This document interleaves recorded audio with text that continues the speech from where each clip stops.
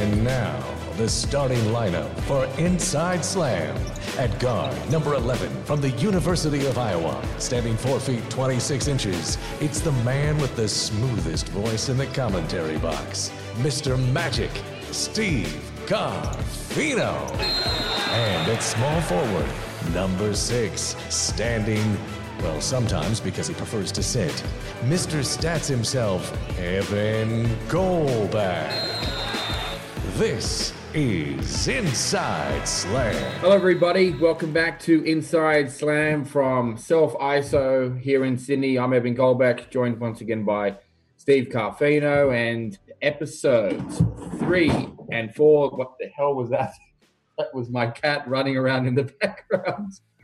Oh, it scared the shit out of me. That was pretty funny. Yes, episodes 3 and 4 of The Last Dance was last night here in Australia. And I literally cannot stop, watching it. It's incredible TV. Steve, obviously, let's just get straight into it, because obviously these episodes were really about, 1, the Detroit Pistons and the Bulls getting through those guys.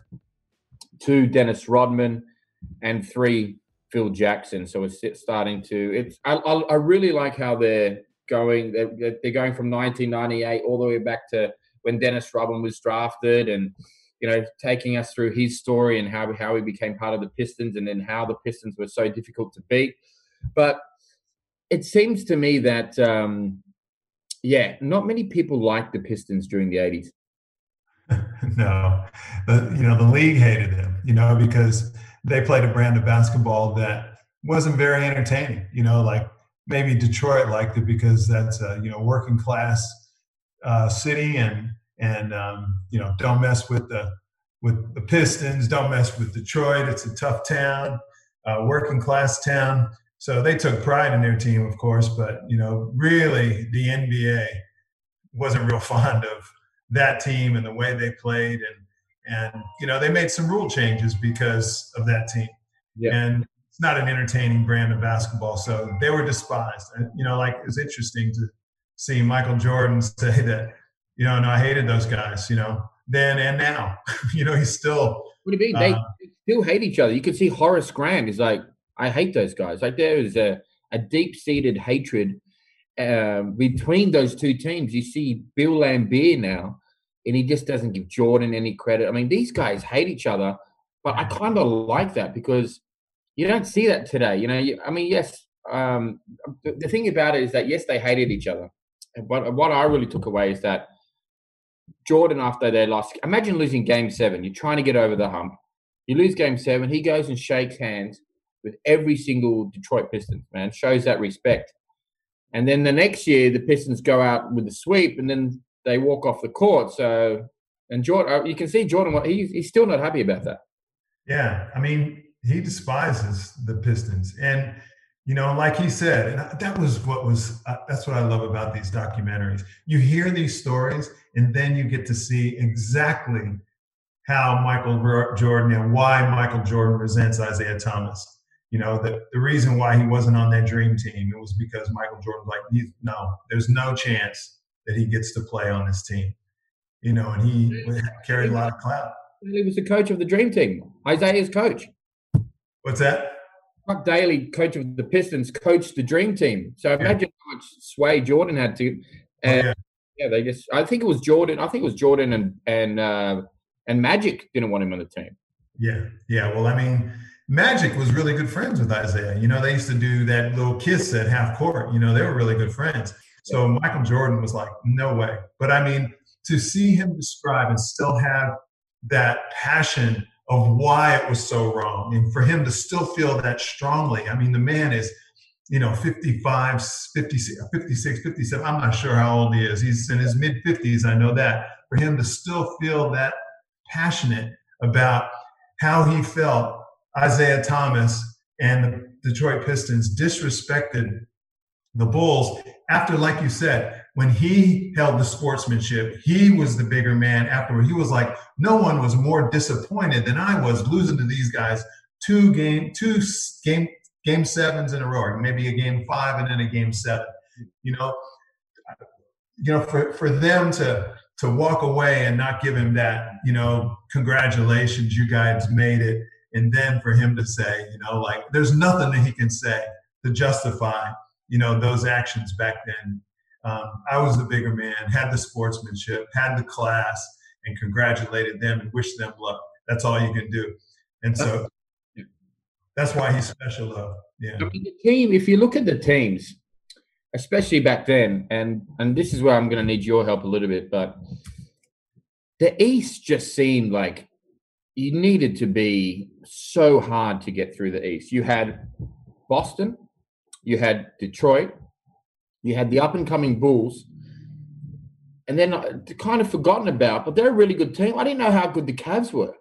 Oh, yeah. The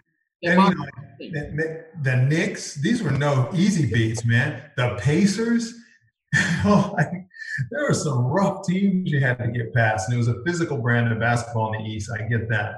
Yeah. And how about, it's like I could spend all day on any of these topics, but how about when Will Perdue said that, you see Michael Jordan, he'll do anything to win.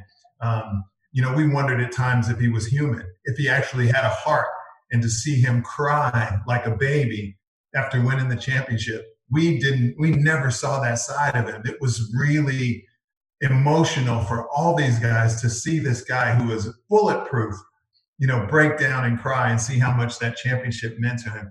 I mean, those are special moments that you have. I mean, what this documentary has exposed is these are special moments that you have when Will Perdue comes to your house for dinner. You don't get to see it on Netflix, and that's what we're privy to. That's what I love so much. Oh, absolutely. And what I'm taking away from this is that you could not have scripted a better story in terms of Jordan's career. And what, obviously, he had the trajectory, and obviously I love how we went into the change of coach into Doug Collins, and it was like, let's get Mike the ball, and then how that kind of got him into the Eastern Conference Finals, but he still lost a Game 7 against the Pistons. Mm-hmm. And then obviously he progressed even further by working out his body, and then obviously getting Phil Jackson, the coach. It just seemed like there's these little steps along the way. Obviously the shot against Cleveland, which made Jordan clutch, which made Chicago not a losing franchise. And there's all these little steps along the way that obviously we can look at it 30 years in the future going, oh yeah, Jordan had a great career. But if he didn't hit the shot against the Cavs, does that play on his psyche moving forward? Or Chicago's, do they maybe try and retool in other ways, but they get past and like, okay, we're up against a really good Pistons team. We can get over the hump. Obviously Horace Grant and Scottie Pippen are 2 years further advanced than what they were the first time they played the Pistons.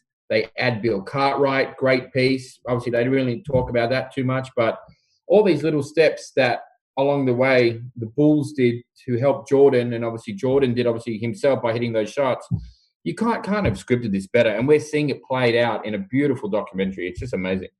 Oh, yeah. I mean, we're seeing all these things. It's kind of like sliding doors, isn't it? Like they go with this move that, they get rid of Doug Collins after they take him to the Eastern Finals, like they're one game away from going to the NBA Finals, so they get easy thing.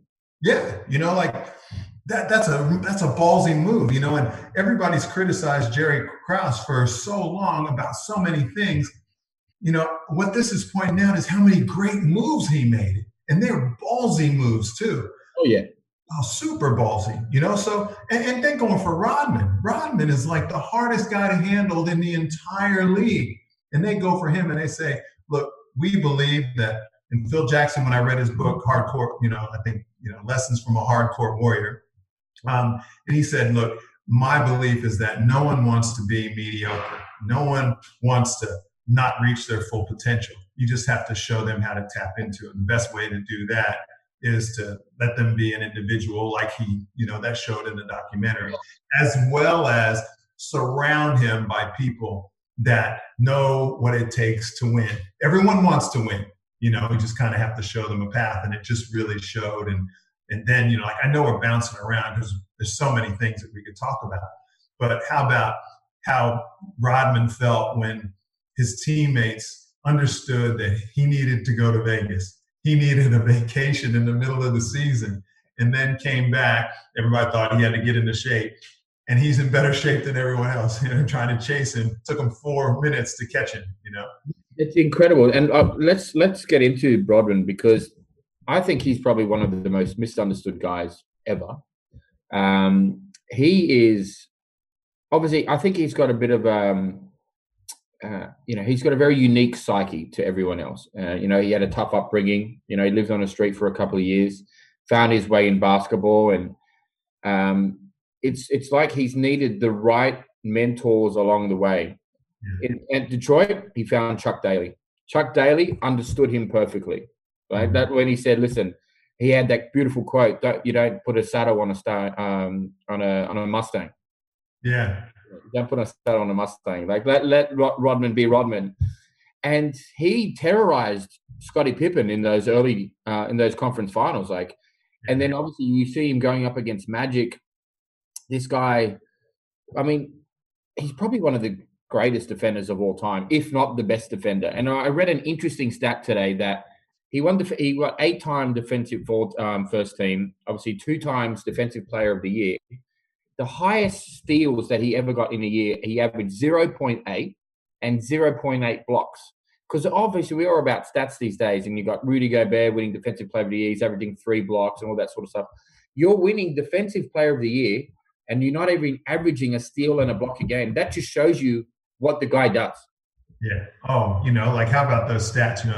Now that this documentary's out, every time they showcase somebody on the show, we start seeing some of their stats in social media. And how about those games where he has 0 points and 27 rebounds? So he's getting a rebound, he's kicking it to his teammates. He's not even trying to score after he grabs a rebound. 27 rebounds at 6'8" and 220 pounds, or 100 kilos. Insane. What about when he's like, he used to have people shoot different shots from around the rim to see how they would bounce. And he goes, so Magic used to shoot with a lot of spin, or Bird I can't remember which one was shooting with a lot of spin. So it would normally do this. I'd put myself in this position. Like, the guy was a basketball genius. Yeah. Oh, yeah. I mean, that's what Michael said. And that's what surprised me, was how much admiration he had for Dennis Rodman, and even Scottie Pippen, where it shows a lot of things that he didn't handle very well. And it still shows how much respect and how much love he had for a franchise who really did the wrong thing by him, as far as not giving him, an extension, or, redoing his contract, after he locked it in, and then becomes like the second best player in the league. But, now I'm sure as a man, as a mature man and a father and all these things, he looks at that experience differently. He's still rich, whether he's the richest guy in the NBA at his age, after he retired, is something else. Obviously, he's still successful. He's got a great career in broadcasting now, and a magnificent voice, by the way. I mean, his voice is just wonderful. Man, he's almost like a younger version of Morgan Freeman. I feel like he should be voicing documentaries. You know how you see different people do voiceover stuff? I mean, that guy, it's like this rumbling gravel. And man, Scottie Pippen has aged really well. Michael Jordan has not. Yeah. I know. Michael Jordan's eyes are bloodshot. He's all bloated. Scottie Pippen, he needs to just recolor his hair, because you can see the gray creeping in at the bottom. But other than that, his skin looks fantastic. His eyes are crystal clear. He looks really good. But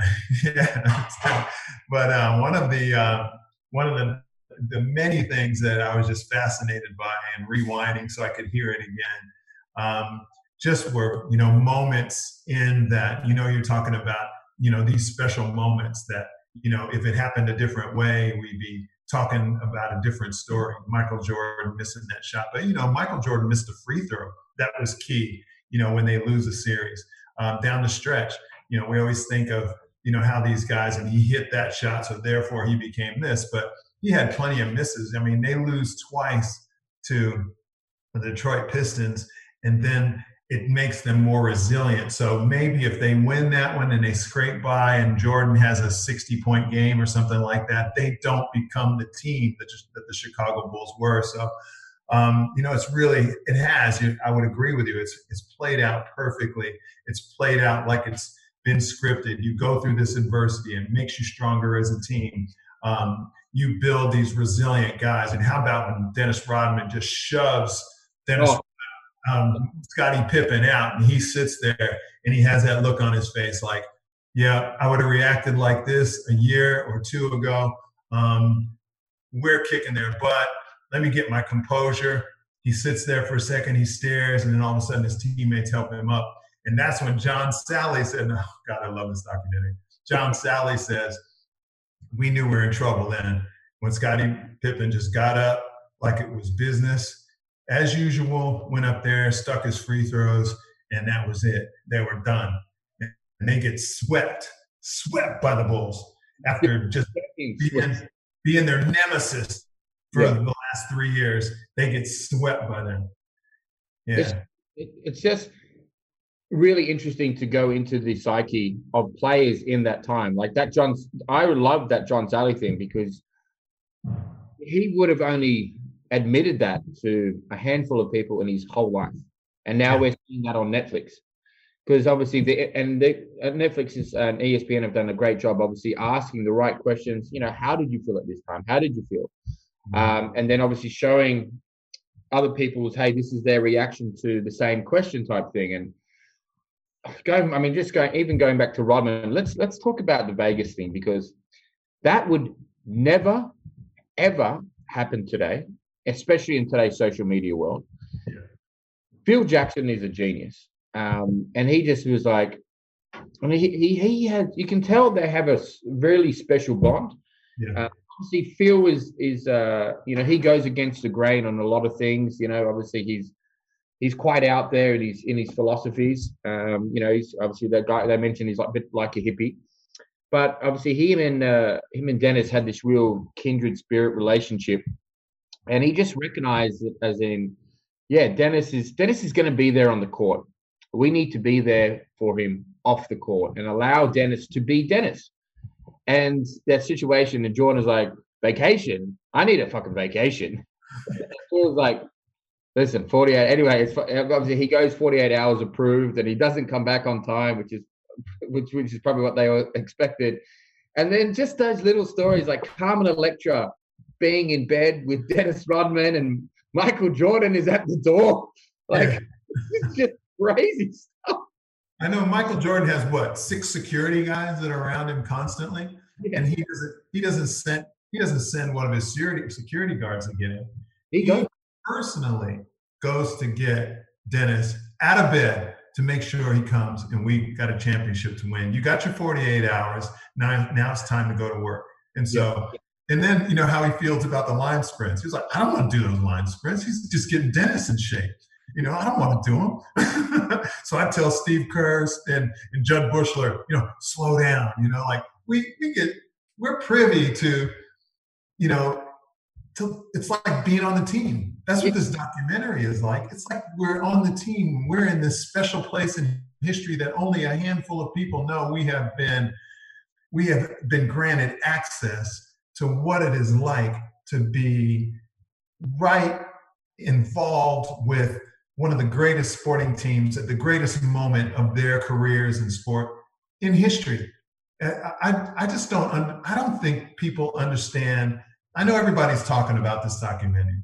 Yeah. But I don't think that people understand the magnitude of what we've been granted.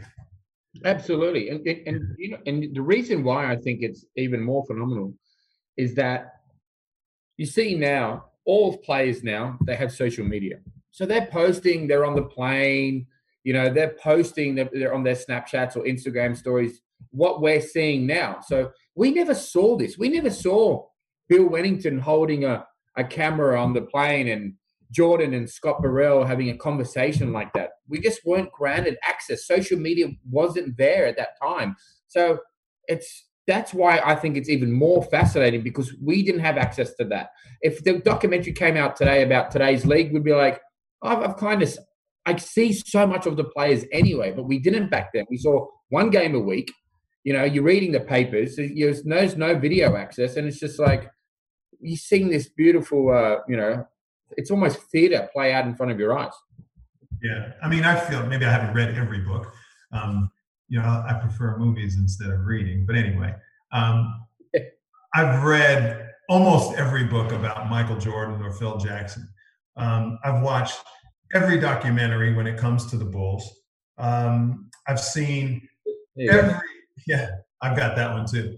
I've seen every highlight, like top 10 dunks of Michael Jordan, greatest moments of Michael Jordan. I remember my son, years ago, just kind of made like a flippant remark about, oh yeah, Dad, like LeBron James is the greatest player that's, ever lived. I was like, wait, hold on,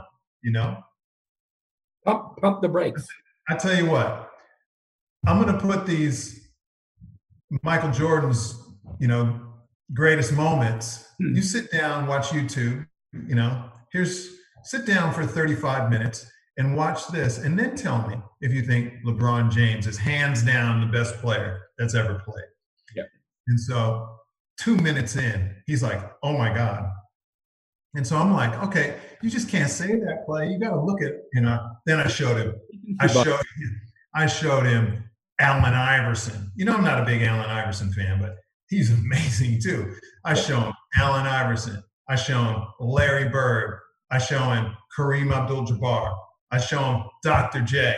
And so I was like, here you go, young fella. Before you start making comments like that, LeBron James has got to get past Kobe Bryant first before we start talking about LeBron being the greatest player ever. And that's just recency bias because, I was at my buddy Phil's place on the weekend, and he's a huge baller, great player as well. And we sat down and we watched Game 6, 1998, Bulls Jazz. We watched the Bulls against the Suns in '94, and I know the NBA is more athletic these days, and these guys are great defenders these days. But man, it was just different. There was a lot more contact back then. You could these guys in the post. You have Karl Malone and Dennis Rodman literally having a wrestling match in the post, and not one foul being called. They're there for 2 or 3 seconds trying to get position. You never see that now. Yeah, I mean, how about the fact that when Rodman shoves Scottie Pippen out of bounds, he lands in the bleachers. He gets to keep playing. That's not just a flagrant foul. You're suspended for a week. 100%. It's completely different. And thank goodness, nobody wants to see that type of play. We want to see these great athletes play without the fear of injury. We want their mind to be clear when they get into the lane and make these fantastic shots. It's super exciting to watch. The game today is exciting to watch, and these guys are super skilled. But it's like anything. You watch the old NFL, and you watch Major League Baseball, and I love the tradition and the history of all these sports. So I know the game has evolved. There's no such thing as a step back jumper. There's no such thing as a team taking 43s in a game, a team taking way more threes than twos. The mathematical equation of a lower percentage, 40% of threes is better than 50% of your twos. Yeah. So, I know the game has evolved, and it's always fun to see the changes of the game, but also this documentary has just embedded my love of the game's history. Can you imagine, and I kind of want to, couple of little kind of quick things to finish up. When you think about the best defenders of all time, who do you think about? I think about Michael Cooper because I've actually played against Michael Cooper. Okay. Got 7-foot arms and a 6'6" body, So I think of him, Larry Bird, one of the greatest players of all time. He touted Michael Cooper as the best defender in the NBA at the time. So I think about him. I think about remember Tayshaun Prince? He was similar, when he shut Kobe Bryant down one playoff series against when he was playing for Detroit. I think of Dennis Rodman. I would say that you're talking about a guy who is 6'8", never runs out of energy, strong, guarding multiple positions. I would have to say that you wouldn't get much of an argument about Dennis Rodman to players in the past and players in the future right now.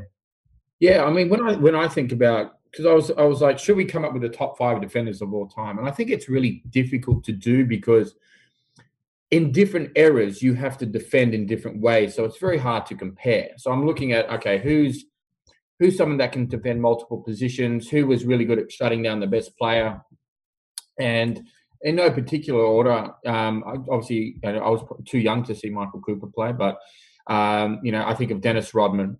I think of Hakeem Olajuwon. I think of Tony Allen. I think of Bruce Bowen. And I think of Tayshaun Prince. And people say I've spoke to a few people and they're like, oh, Patrick Beverley.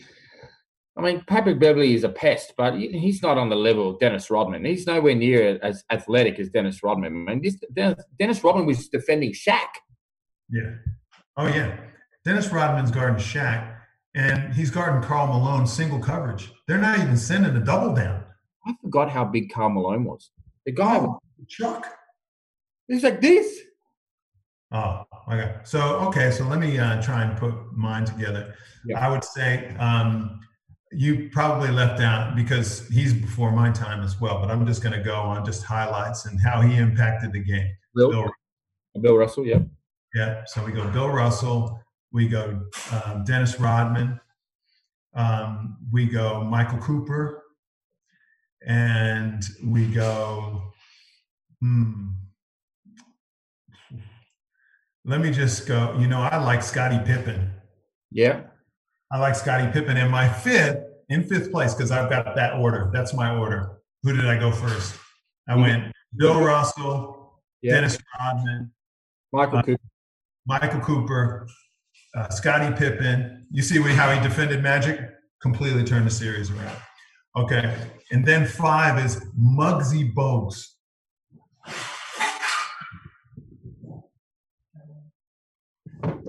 What? Muggsy 5'3". I watched the game once. I had to get up. I was like, I wasn't expecting that. Okay. Muggsy Bogues. If he was guarding you and you were 90 feet from the basket, you didn't even try to dribble. You just passed it to the other guy. Really? I was watching the Bulls play once, and he's guarding John Paxson. So Paxson grabs the ball, gets the inbound, turns around. Muggsy's there. And this is John Paxson he never backs down from a challenge. Whoop, kicks it to Scottie Pippen, and then Scottie brings it down. Next time Paxson gets it, sees Muggsy, throws it to Scottie. He runs over to Scottie. Scottie throws it back to Paxson, and then he dribbles it up. Wow. Then Michael Jordan gets it, 90 feet from the basket, after a made basket. Michael Jordan gets it. No, sorry. B.J. Armstrong gets it because he comes in for Paxson. And I think, okay, B.J.'s a rookie. He's going to take the challenge on him. No, he kicks it over to Scottie. Really? And then, And so then the last one is Michael Jordan gets it. Muggsy's like, Michael Jordan's got it up like this. Muggsy's like, well, about his belly button, really. He's like right here. Michael's like, oh, no, hell no. He throws it. The scouting report was, if Muggsy's guarding you 90 feet from the basket, don't even bother. That's how crazy defender. Wow. Crazy defender. I mean, he's 5'3", went in first round in the NBA draft. Yeah, exactly. I mean, that's just. He had like a 14-year career at 5'3". That will never happen again. No, I'm telling you right now, that'll never happen. We will never see a 5'3" guy in the NBA again. Man, that's. I definitely did not expect that name. And I'm just thinking about the team that he was on, like that Muggsy, Larry Johnson, Alonzo Mourning, Del Curry team. Man, I'm literally like reliving my childhood. I'm reliving when I used to collect basketball cards. This Netflix series it's got me so excited. It's got me so motivated. And I look at myself and I'm like, man, Jordan took every part of his skill and his natural ability, times it by 1,000 because of his work ethic and got where he was. And I think that's just inspirational to. It's inspirational to me. It should be inspirational to kids watching it at home or anyone that's watching and going, man, you put your mind to something like this is what can be done. It's just incredible. Yeah. I mean, it's so well done. Like, I know it went on and, got a bit passionate there, but we are being privy to greatness. I mean, we'll be talking about this documentary. I mean, if there's a documentary that's better than this, I want to see it. Yeah, exactly. If there's a documentary that ever comes out and anybody ever compares it to this, I want to see it. Absolutely. Well, I know we're looking forward to episodes 5 and 6 next week. So we're only a week away from that. I know I'm going to be filling my time watching YouTube videos just to get reacquainted with all the teams that were from the 90s, because it's a great time to be watching basketball. But for those who are watching, listen, we really appreciate it and love you guys listening and tuning in. Obviously, check out our Instagram handle at Inside Slam. There's a few more bits of content going up again this week. Obviously, we have Steve and I's game still on hold, so Steve's probably in self-isolation training for our big one-on-one game, so that hopefully will be done in the next 8 weeks once we get out of the self-isolation. But guys, if you are at home, just make sure you're staying safe. Make sure you are at home, looking after your loved ones. This is a tough time for all of us, but we're going to get through it, and thank God we got the last dance to get us through it. I'll see you next week, Steve. All right. We'll see you. See you guys.